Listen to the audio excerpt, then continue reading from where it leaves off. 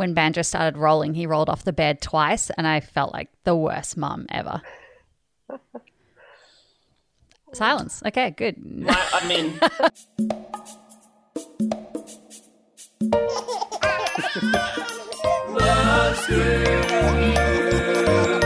Hello and welcome back to Mums Group, a podcast for new mums navigating the joyful complexities of motherhood. My name's Ali Barnes. I work at a radio station called Hope 103.2 in Sydney, and I'm married to a man who says he's really enjoying listening to the podcast. So, hey, babe. And I've got a son called Banjo, who's aged somewhere between 18 months and 2 years. Today, I want to chat about milestones. Every parent wants to know their kid is developing in a healthy way, but the calendar our kids are supposed to follow that tells us when they should be rolling over, babbling, transitioning to solid food, walking, etc., it can cause a lot of anxiety. Joining me today is two mums who have experienced the journey of reconciling their kids' development with what the textbook says. I hope it's a helpful conversation. Here we go. Hi, I'm Kirsty Lawrenson. I'm married to Mark and we have two girls. Rosie has just turned 3, ISO style, and Lottie is 10 months. We spend our days punctuated with dance parties, dressing up in tutus, all 4 of us, and just generally with the volume cranked as high as possible in a unit. So, sorry, Nebbers.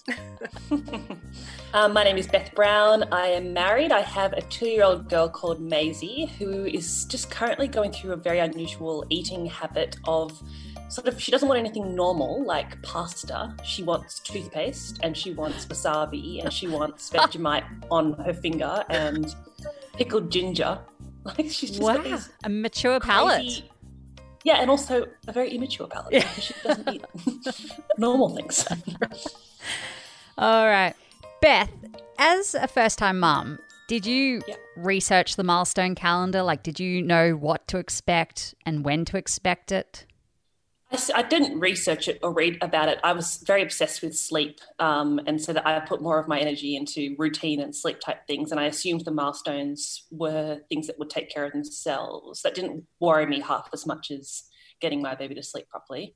So I think I had an app that I downloaded that kind of just was I could refer to get a general vibe of when things should have been happening. Was that the Wonder Weeks app?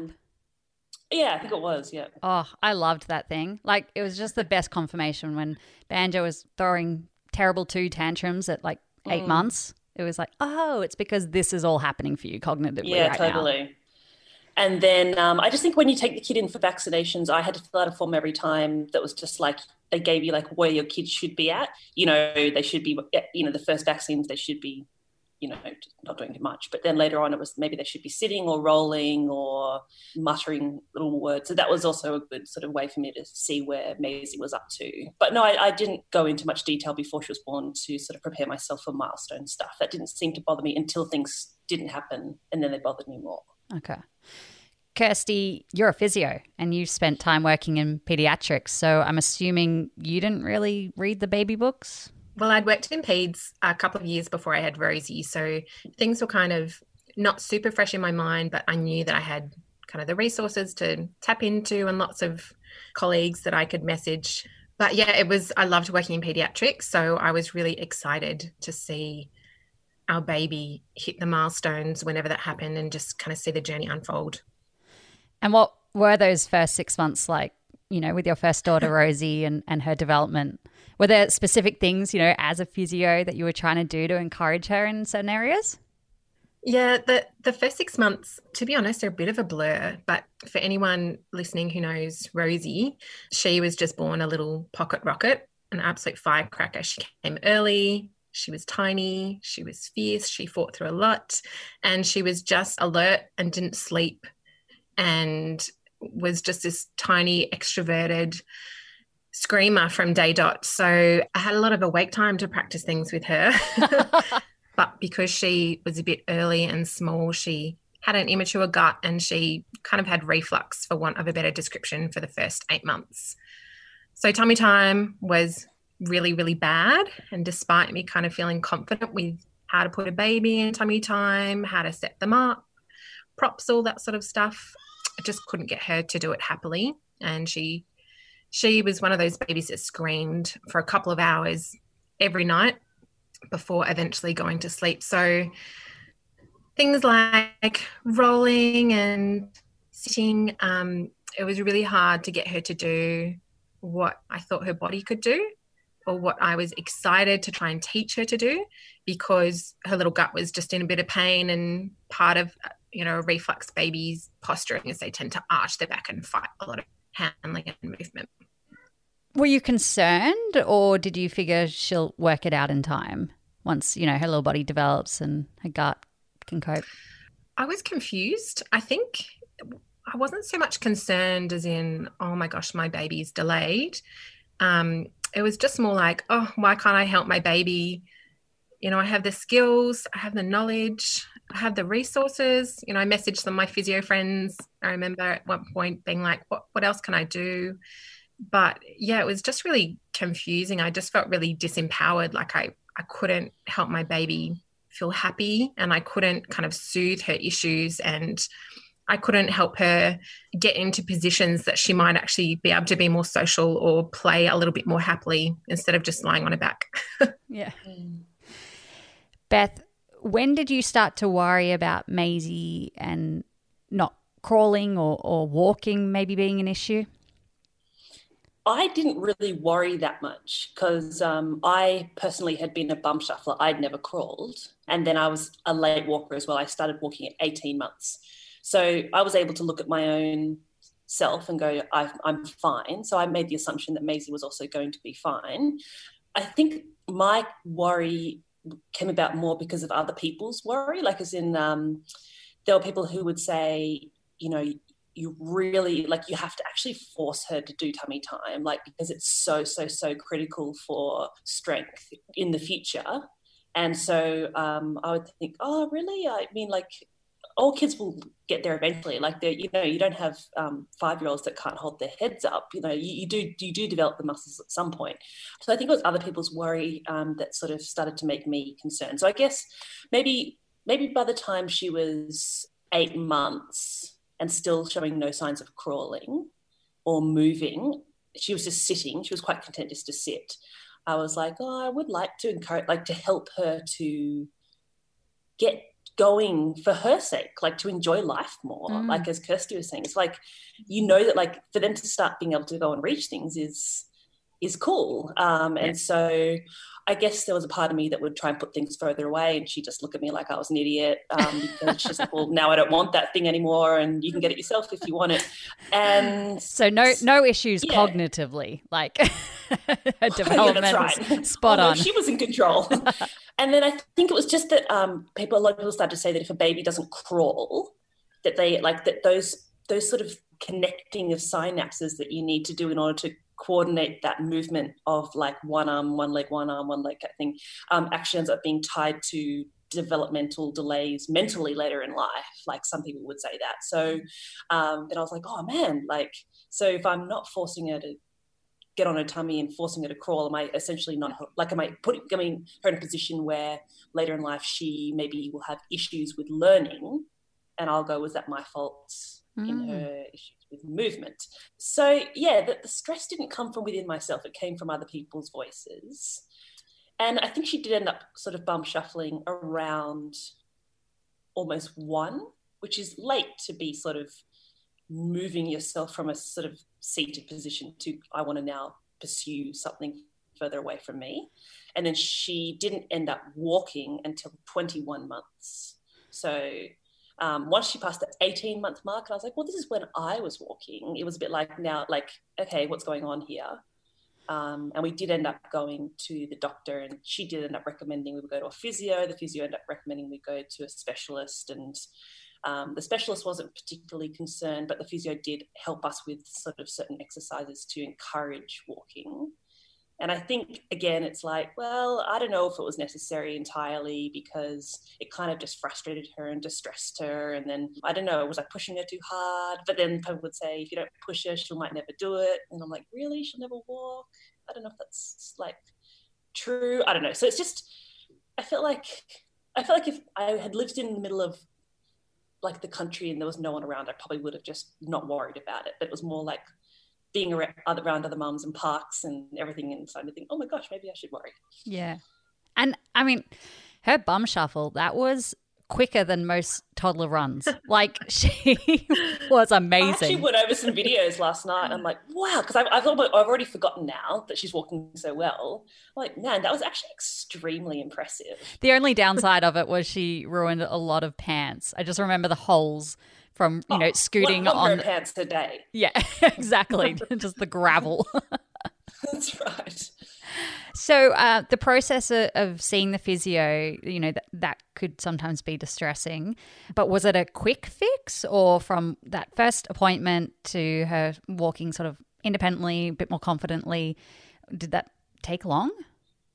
Well, I think because we ended up only going to the physio around 19 months, it was probably like it was going to happen pretty soon anyway. So it felt like it was a reasonably quick process, but perhaps it was always going to be. I think the really interesting thing was that the physio diagnosed Maisie with fear of movement, which I'd never heard of before. But she basically said that having watched the way Maisie did things and, carried herself, and she thought that she feared doing something that felt uncomfortable, unusual for her. And so I think actually like Maisie's kind of personality was something which is a little bit timid in general, like doesn't really like loud noises, and she's quite shy around people initially and all that sort of stuff. I think perhaps that was playing into her just unwillingness to try something in case it didn't work. Yeah. So because the physio did say that, we then were able to try and create an environment of encouraging Maisie within Maisie's personality, rather than just pushing her as if she was any old kid that didn't mind falling over and getting back up again, because she did mind. So I think the physio did help us to maybe just come up with a few strategies that were Maisie sort of orientated, and we did bribe her to do things which actually worked. Like we'd hold out, believe it or not, a piece of pickled ginger, like one step away, and she would try for it. So that was something the physio encouraged after a while. She didn't use the word bribe, but she would just say like try and create rewards, and also because Maisie obviously hadn't crawled, she was lacking some muscle tone, and so for her to put her foot in front of the other one, there was just a weakness to her body. So we then tried to encourage her to build her strength, perhaps not always in a walking way, but in other ways. And so I think those three things really did mean that the process probably was quite quick. But like I said, we went very late, all things considered. So perhaps it would have been around the same time anyway. I'm not sure. But we were glad to have done it. And also just for someone to say, look, I've seen babies like this before, and I wouldn't be overly concerned. And we got x-rays done to check her hips were okay. And the specialist also said, look, I think she's on the edge. She's got to walk any day. And there's nothing, I can't see anything anatomically wrong with her. So it's just her. Yeah. It is really interesting, in how a kid's personality impacts their development. Banjo, on the flip side, really outgoing, adventurous, risk-taking child. And he was walking at 10 months, and his hammering skills are so good right now. I'm thinking of getting him an ABN. Like, he is a physical little dude. That's a big part of his personality. But he is so uninterested in sitting still and working on a project for more than 60 seconds or even using his words. Like when I say, honey, can you say toast or can you say bottle? He's like, no. I'm like, that's a good word. He throws the bottle at you. Exactly. But yeah, it's like what they're interested in, they work at. Has that been your experience, Kirsty? Like, have you seen how your kids and their personalities impacted their development? Yeah, definitely. I feel like there was this moment of sweet hindsight for us when Rosie was no longer a baby and she was a toddler. And we felt like, oh, yeah, her whole baby year makes complete sense, because once she developed her large vocabulary and could tell us what she was thinking and what she wanted, it was like, no wonder you cried so much when you were a baby. You just really, really wanted to communicate. And She's always been a very, very spirited child, very strong-willed. Right now, she's sitting next to me and refusing to move away. Darling, you gotta go out with Daddy, okay? I think when you're a first-time mum, you're in this fishbowl with other first-time mums, especially in like a mother's group context. And even if you're not intending to, you're kind of always comparing your baby to other people's babies. You're always having conversations about, so what are you guys doing and how is sleep and how settling and that sort of thing. And Rosie was always just an outlier. And it wasn't until I found friends who had babies who were very similar in personality, or older children who had been very similar as babies, that her whole first year and the things that were really hard for us were kind of validated. It was really helpful. So sweet hindsight, a lot of things, including Rosie reaching some gross motor milestones, were slow or tricky to kind of facilitate because she just wanted to do it in her own time. And she's never been a child who has been very kind of pliable. Whereas Charlotte, or Lottie, our second, is the complete opposite. And that was also quite validating. A lot of people say, oh, do you think it's because you're like a more relaxed second-time mum? And I'm like, well, I'm sure there's an element of that, but they're also just such different personalities. Lottie's just very happy-go-lucky. She's just gotten up and moved. Even when I didn't want her to move, I was like, I would be really happy for you to just lie there for a couple more months and not be on the move and picking up Barbie toys and putting them in her mouth. She's just kind of developed, and she hasn't had as much time from me. I haven't been able to devote any, hours to playing with her quietly on the floor with baby appropriate toys. She's been playing with Lego since the moment she could put it in her mouth. Or Duplo, sorry for any concerned parents. So I'm a big believer from my personal experience that personality makes a big difference to how a child reaches milestones and what milestones they put all their energy into. And also between my two girls, I went back and worked in pediatrics again. And I just saw so many babies who were really similar to Rosie. And I was able to say to the parents, hey, like from my personal experience, my daughter was quite similar in personality, and she was like to do this or that. And look at me, I'm a physiotherapist working in pediatrics. You would think that if anyone was going to be able to make a child do something, it would be me, but I couldn't. So it's not you. It's not your fault. It's not that you didn't do enough. It's each child is unique. And we need to take with a grain of salt all of this kind of normative data and all baby books and all the well-meaning friends, and just kind of go, hey, yeah, maybe a child might sit on average at 6 months, but my baby isn't. And there's going to be genetic factors and flexibility and personality and environment, all of those things in play as well. That's such a great insight and encouragement. And I wonder, especially, after the experience you've had, but also being a second-time mum, how you share things with other new mums. Like, I remember when Banjo began to walk, it was amazing. He was strutting around like he owned the place, and I had video of his first few steps, and I sent them to everyone in my contact list. Like, it was just an exciting day. But there's this fine line in celebrating those big moments and fueling the fire of comparison. And I wonder, with my second, would I be more conscious of that, in that, they might not develop early, or what does that even mean? I don't know. And when I think back, is there some pride tied up in all of this, which is just so ridiculous because it's not about you. It's not about you as a mum and what you've introduced them to. It is, like you said, they're doing it in their own time, and their personality plays a big part of it. Yeah.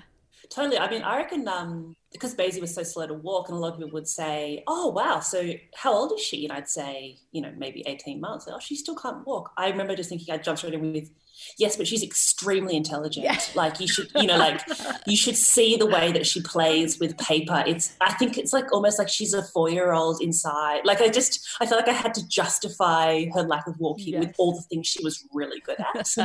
It's funny because you don't know what you don't know, right? So you don't get sweet hindsight on the things that you don't experience. And we can experience things with other people, and we can be empathetic and kind of live their lives with them. But in the end, we base a lot on our own personal experience. And I think sometimes we fall into this culture of feeling like our baby's achievements are our achievements. And I remember that conversation of like, oh, wow, they're crawling early. Like, good boy. Wow, well done, mum and dad. Like, isn't he smart? And our babies are just babies. Like, they're all created in God's image. They are all valuable, regardless of what milestones they achieve. They all have their own little personalities, their own little interests. Rosie was like the fine motor queen as well. Like, she would happily sit and play with teeny tiny things and was just like, nah, I don't want to crawl. Why would I crawl when I can see people and play with toys? But I think we need to be mindful with each other that, yes, let's celebrate when our baby walks. It's so exciting. Like, Lottie took her first steps 2 nights ago, and within a minute I sent it to our, the aunts and uncles and the grandparents. It's so exciting. I just told everyone on this podcast. But it's not like, oh my gosh, my baby is amazing and I am doing such a great job as a parent. It's just like, we can celebrate all of these wonderful things that we see our babies learn, because that is such an amazing part of being a parent. But the value that we want to place on our children and that we want them to hear us praising them for, I believe should be, their godliness, their kindness, their friendliness, their ability to treat someone with love. And if we constantly place value on our children's achievements, say, good boy, good girl, you did this, you are amazing at this, you are the best at this, then they're going to grow up striving for those things, because that's where they get their sense of love and achievement and success and their sense of identity as well. So trying to place value on our children's character above what their bodies or their minds can do. And I think also, Ali, like just you were saying that maybe celebrating publicly can foster this idea that milestones are really important and that it might make it hard for other people. I don't think that not celebrating them is the way to change that culture. Like, I just think that that's sort of got to come about from a different way, because your kid's going to continue to grow up. And if your kid comes first in the swimming carnival and you want to tell people, you don't go, oh, I'm not going to tell anyone because their kid swims really badly. Like there's a sense in which it's right and normal to celebrate. I just think I think you're right that there's can be a negative culture around comparison, but I just think that holding back from celebrating good things is not the answer. What about the good intentions? Like, what about talking to friends about their kids' development? Like, particularly for you, Kirsty, being a physio, like if you notice something is way off, do you say something, or are you really, conscious and worried about putting unnecessary stress on the mum? I think I'm sure you can kind of relate to this in terms of like being a healthcare professional, Beth, but I think I try and be a physio when I'm at work and then just be Kirsty when I'm at home. And my close friends who know what I do, if they come to me and ask me questions about their child, I'm always more than happy to answer. But I try and draw the line at, if it's just general advice and it's something that doesn't seem concerning, I'm happy to give them information. But I'll always try and point someone towards seeking help through like an appropriate channel, through a child and family nurse or the GP, get a referral to someone if there's any concern, because there's a duty of care for me where I don't want to say, oh, yep, I'll have a quick look at your child in the playground while we're having a lovely chat and we're distracted. And then imagine if I missed something and that child never got screened by someone who was, in the zone, didn't have any kind of social bias. So there's plenty of times that I've given lots of tips to friends, kind of like you were suggesting, Beth, like these are some exercises that can help build some core strength, or it looks like XYZ, you can give this a go. But I definitely draw the line at only if asked. If it was someone who I didn't know well and the child was showing some really concerning signs, I just feel a bit awkward about kind of instigating a conversation that someone doesn't want to have, especially if I don't hold much value in their life. Like, why should they welcome my opinion if they don't know me? But it's a grey zone. It's a bit tricky sometimes. I think just like Kirsty was saying, like as a registered nurse, if I'm around the streets and I see someone with a growth on their face, I'm going to assume that they know it's there. And so I guess it's the same with kids. Like, if you see a kid doing something, you're going to assume I'm going to always assume that the mum already knows what's going on with their own child better than I ever would. The same way that when Maisie was not walking, people would say, oh, your child doesn't walk. And I wasn't like, oh, doesn't she? I'm aware of where she's up to with this. With friends though, like if I'm hanging around you, Ali, quite a bit, and there is a growth on your face, and I am unsure that you actually realize that it could be something to be concerned about, because I know you really well and I know what you're like, we've had sort of conversations, then I perhaps would think that there might be room for me to say, hey, have you wondered about that? Like, do you think you might want to get that checked or something? But like, I would have to do it with real like confidence and security of the relationship that I had with you, and that you would know my intentions. And so I think like you've just got to be really careful with kids as well, because most of the time the parents know what's going on, and most of the time well-meaning bits of advice are received as a bit of a like mind your own business. So I just think that most people know what's going on with their kids. Yeah, I'm just going to put it out here for anyone who's listening. If you're a backseat driver, speak up if you think that I haven't seen the person I'm about to hit. Like, I really appreciate unsolicited advice if it's going to help. So if you think there's something wrong with any of my children, then please let me know, because there's a good chance that I haven't noticed, and I'd prefer to just be sure. But don't you think there's what if Banjo is doing something repeatedly and it's actually causing you a bit of distress that this thing is taking place, and you've got people coming up to you and saying, I'm noticing this. And I think it does put a bit of stress on the mum to be like, oh, I know. Yeah. Like, is that all you can see? I don't know. Just, can you speak into that? For me, I think commenting on behavior stings a bit. So Banjo's really getting into biting other kids, and I am not sure of how to handle it well. And when I ask for advice, I really appreciate it. But, you know, I've had people say, oh, you're too soft on him, or, you know, you need to bite him back, or you need to hit him, give him a smack, like you need to teach him boundaries. That kind of more intrusive suggestions, I know that, yeah, I think that makes me feel like a bad mum. But when it's a physical development, and that's stuff that that feels much more on him and his development than on how I can teach and help him understand boundaries, I know I'd be happy for people to speak up about that. Just especially as a new mum, I think maybe with the second, I'll know more of what to expect. But with the first time, I'm pretty clueless. So unless, you know, a mum's group really helped, because I could see what the other kids were doing, and so I had a bit of a gauge of what he should be up to. But because I hadn't read the books, I wasn't really sure of, you know, the best way to start solids, or, he should be having more words in his vocab by now. Like, yeah. But the behavior stuff, I think you got to be a bit more sensitive and conscious of how that's going to be received. Yeah, makes sense. I think this is where we could also just say that we're so blessed to have I'm very biased, but a great healthcare system. Yeah.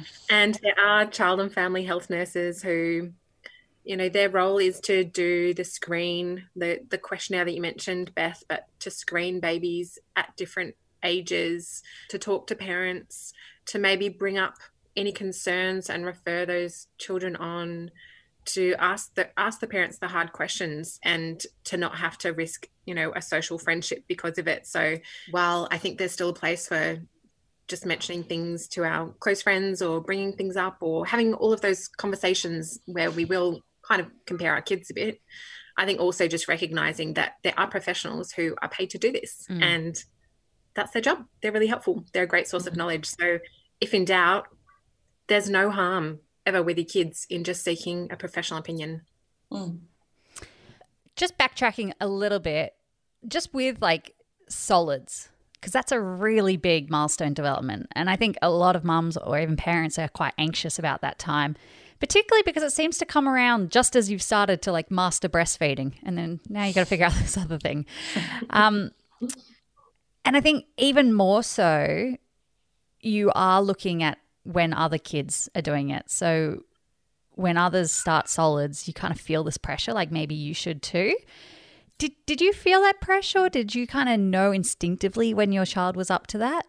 I didn't feel pressure. I Googled it, I think, and I think they said you could probably start around 4 months, and I think they gave a few suggestions of what you could give them. And I think because I was so obsessed with sleep and getting my kids to sleep, I'd also read things that like a kid with a slightly fuller tummy sleeps better.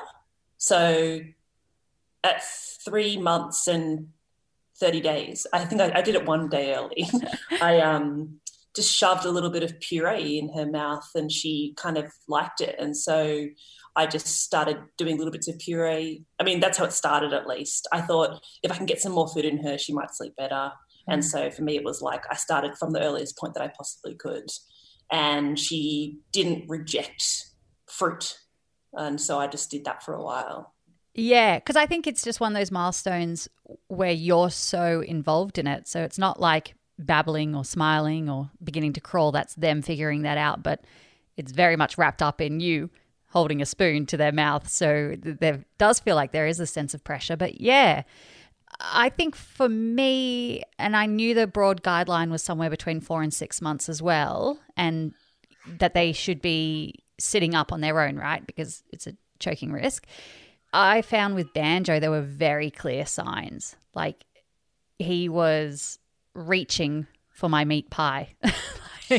And for like weeks before that, he had been like salivating, just watching me. But like when he reached out for it, I was like, all right, I'll just let you have a little taste or a little lick. And he really only went for the tomato sauce and still kind of goes for that now. But yeah, you do get a sense when your kid's ready. Hey. We had a slightly unexpected journey with that because Rosie, she spewed like nothing else from day dot. Like I can't even describe how much spew we had all over our place, how many changes of clothes we went through. She was just this teeny tiny petite baby who had this amazing ability to fire hose projectile vomit.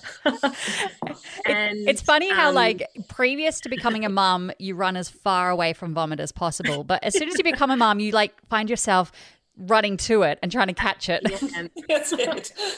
So she was also in hospital with some unknown fevers at 2 months, and through the process of kind of that admission and her reflux kind of symptoms, we learnt that having an immature gut was a thing.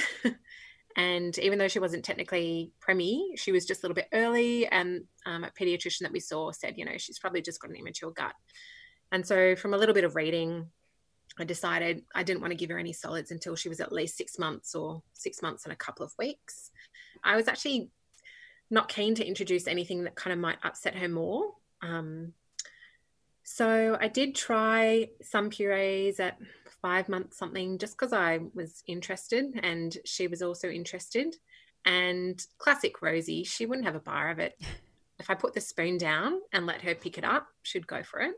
But I think I tried a couple of days in a row, and by the third day she was just flat out refusing. And I was like, well, I'm not ready for this battle. And I think I got her vaccinations, spoke to the child and family health nurse for that 6-month checkup, routine checkup, and was talking to her about it. And she was amazing. She was like, oh, it sounds like, maybe your child might be more of a baby-led weaner. I was like, what is that? Yeah. And she said, there's this great Facebook group, and kind of introduced the whole concept to me. And as soon as I heard what it was, I think maybe I'd heard about it during the solids talk that they run at the health centre. But when I looked into it, I was like, yeah, that's my girl. And she was a bulldozer with food as soon as we kind of gave her the reins with baby-led weaning. And there's a few different kind of criteria to check that a child's ready, like being able to sit, even if supported in a high chair, but upright, being able to bring food to their mouth. The gag reflex has gone. It's, the swallow reflex is there. So a few different things. But once she was able to get the food herself and eat, she has just never looked back. And to this day, she eats like a teenage boy. Like she eats so much and she's so petite. And so with Lottie, our second, who's 10 months, we just followed the same path. And I kind of loved baby-led weaning by then, felt like a big advocate of it, and it was just super convenient. Super, super, super messy, but I don't really mind the mess. So I was happy to give the reins to the girls and not battle them for the spoon.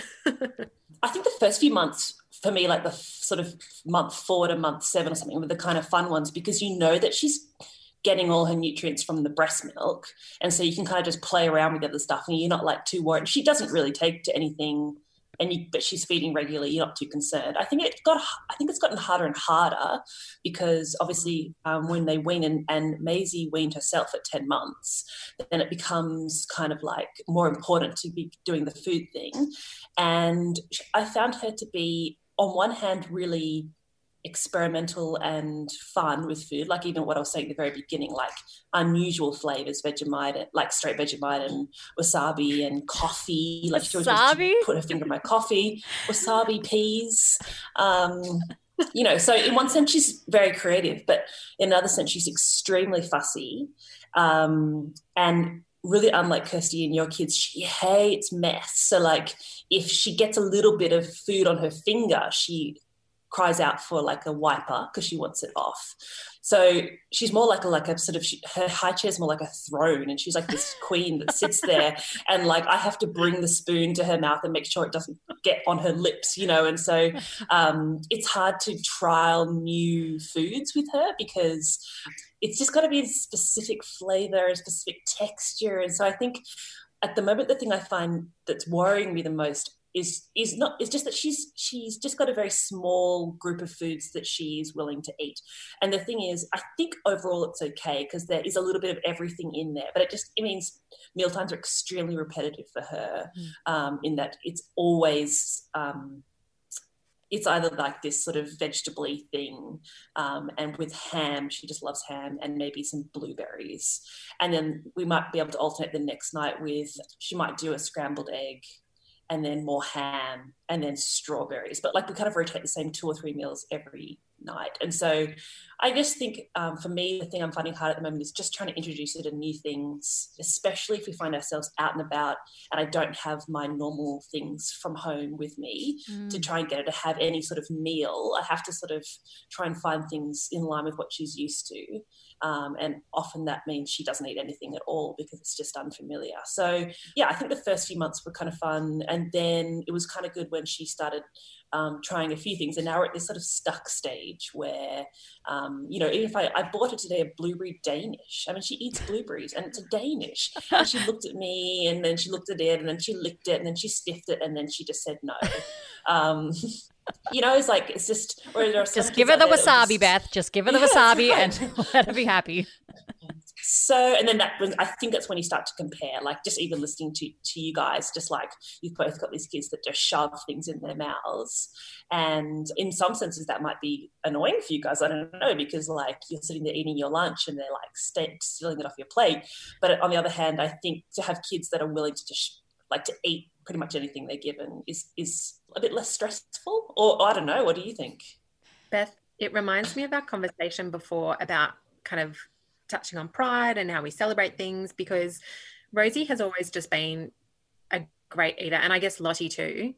And it's one of those things where people would be like, wow, how amazing, like great job. And I was like, it's just them. Like she was a really bad sleeper. Like I won't go into it on this episode, we'd need a whole episode, but she was an awful sleeper. You don't get everything, you know. She didn't sleep well, but she ate, and I was so thankful to God that he gave me that, because totally. I know that there are kids out there who don't eat well and don't sleep well either, and that must be incredibly difficult. So there are always swings and roundabouts, but I think it's one of those situations where it's not all up to us. And just also when it comes to milestones, one thing that I found really helpful and liberating as a physio, but also as a parent, is just thinking about how like sensory processing comes into milestone achievement for kids, like eating and sleeping and fine motor and gross motor. You know, I have a 3-year-old, so we're at the age where we're in in lockdown, we've been doing as much sensory play, you know, a bucket of mush outside with a few toys in it, to try and get me 5 minutes while I prepared lunch or something like that. And Rosie doesn't love some textures, and I'm learning a lot about, you know, her sensory sensitivities to different things. Like, God forbid we go into a public toilet with a dryer, she will have a meltdown. And that's been hard for me to comprehend and to process, because that's not me, but that's her.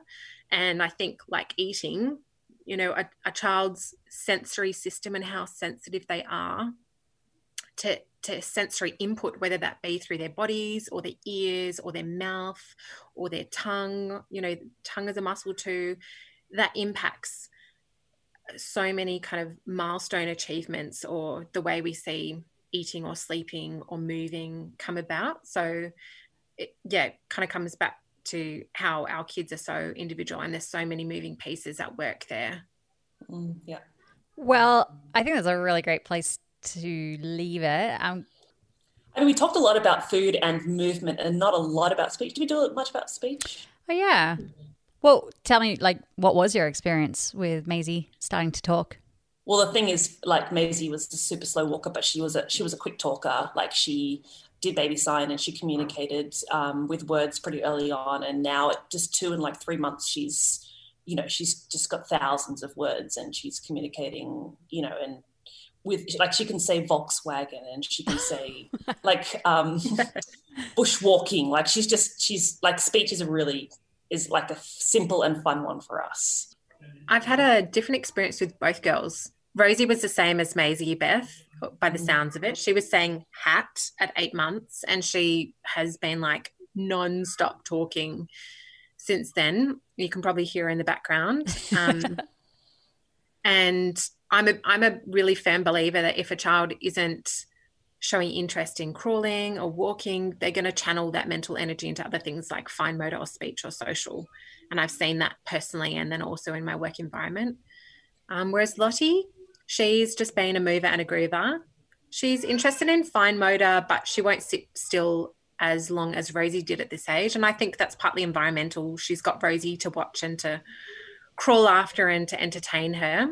But her language is slower to develop. It's probably still average, but I remember with Rosie, a good friend suggesting, like, if your child isn't making some of those repetitive syllable sounds, just to practice with them and give them the space to practice, like ba ba ba ba ba ba ba da da da da da. So I've been trying to do that a bit with Lottie, and also focusing on not only their verbal communication but their social communication. So a lot of kids might not actually be saying words or stringing together words at 2 years, for example, but they might be pointing towards the car and saying something in gibberish that's very socially appropriate. Or a parent might say, hey, we're going to go outside, can you get your shoes? And they go, oh, blah, blah, blah. And then they go and get their shoes and bring them. So I think people can take comfort that there's social communication and also verbal communication. We found that music was really helpful for Maisie early on, because she likes music, but also she wanted the same songs over and over again. And so that repetition, which you don't really get with speech, of hearing the same song over and over and over again, meant that some of her first words were, well, most of her first words were from songs, because that's what she was hearing constantly. So that's a good thing to do. Like, I try and read Banjo a different book every night, and he just wants the same one with the fire engine. So I should just give into that, because that's really helpful. I was always told that you should repeat something for a kid as often as they want it, because if they latch onto something, then just go and go and go. And so I found that has meant that Maisie has, I think, learnt more words that way. I mean, it makes me want to strangle something when she asks for the same song 100 times in a row driving from wherever, but I try and say, hey, she's got a really small brain and she's learning and she wants it again. For some reason I was going to again and again until she says, I'm done with that one now. For some reason I don't know if I heard it, but I repeat as often as she asks for it. So I reckon read Banjo the same book every night until you just can't cope anymore. Okay. I loved what you said, Kirsty, about that social communication, because Banjo's he doesn't have a very big vocab and he's not that interested in having a go. So when I'm asking him, hey, can you say this? And he's like, nah. But I don't have any fears about his communication because he is vocal in other ways. He wants to know the name of everything. So he's constantly pointing, like, what color is that? What do you call that? I think he's always developed physically a lot faster and been interested in that. And I've just thought, you know what? I'll just wait and see how things go, and haven't been too concerned. And it's nice hearing that social communication's a good cue and indicator of their development as well, because I thought it was all about the words. But very interesting. I guess the reality, as documented by scientists and experts all over, is that babies arrive at development milestones at different times and in different orders. I think it's okay to be concerned about your baby's development. It just goes to show, your love and your care. But I don't think we should be crippled by our anxiety and comparison. Like, lay off Google. Just go see the experts if you're worried. Early intervention is key on most things. So, speak up. And if they say, no, you're being overly concerned, excellent. What a great outcome. But yeah, if you are worried, go see someone. Thank you so much for joining us for Mums Group. If you want to share your experience, join us on Facebook. Just search Mums Group Pod being short for podcast. And if you've got time, I know mums have so much spare time, but would love you to give it a rating or a review. It just helps other mums out there who might be feeling a bit lonely and isolated, particularly through this COVID-19 period, feel connected to other mums. But until next time, bye. Bye. Bye.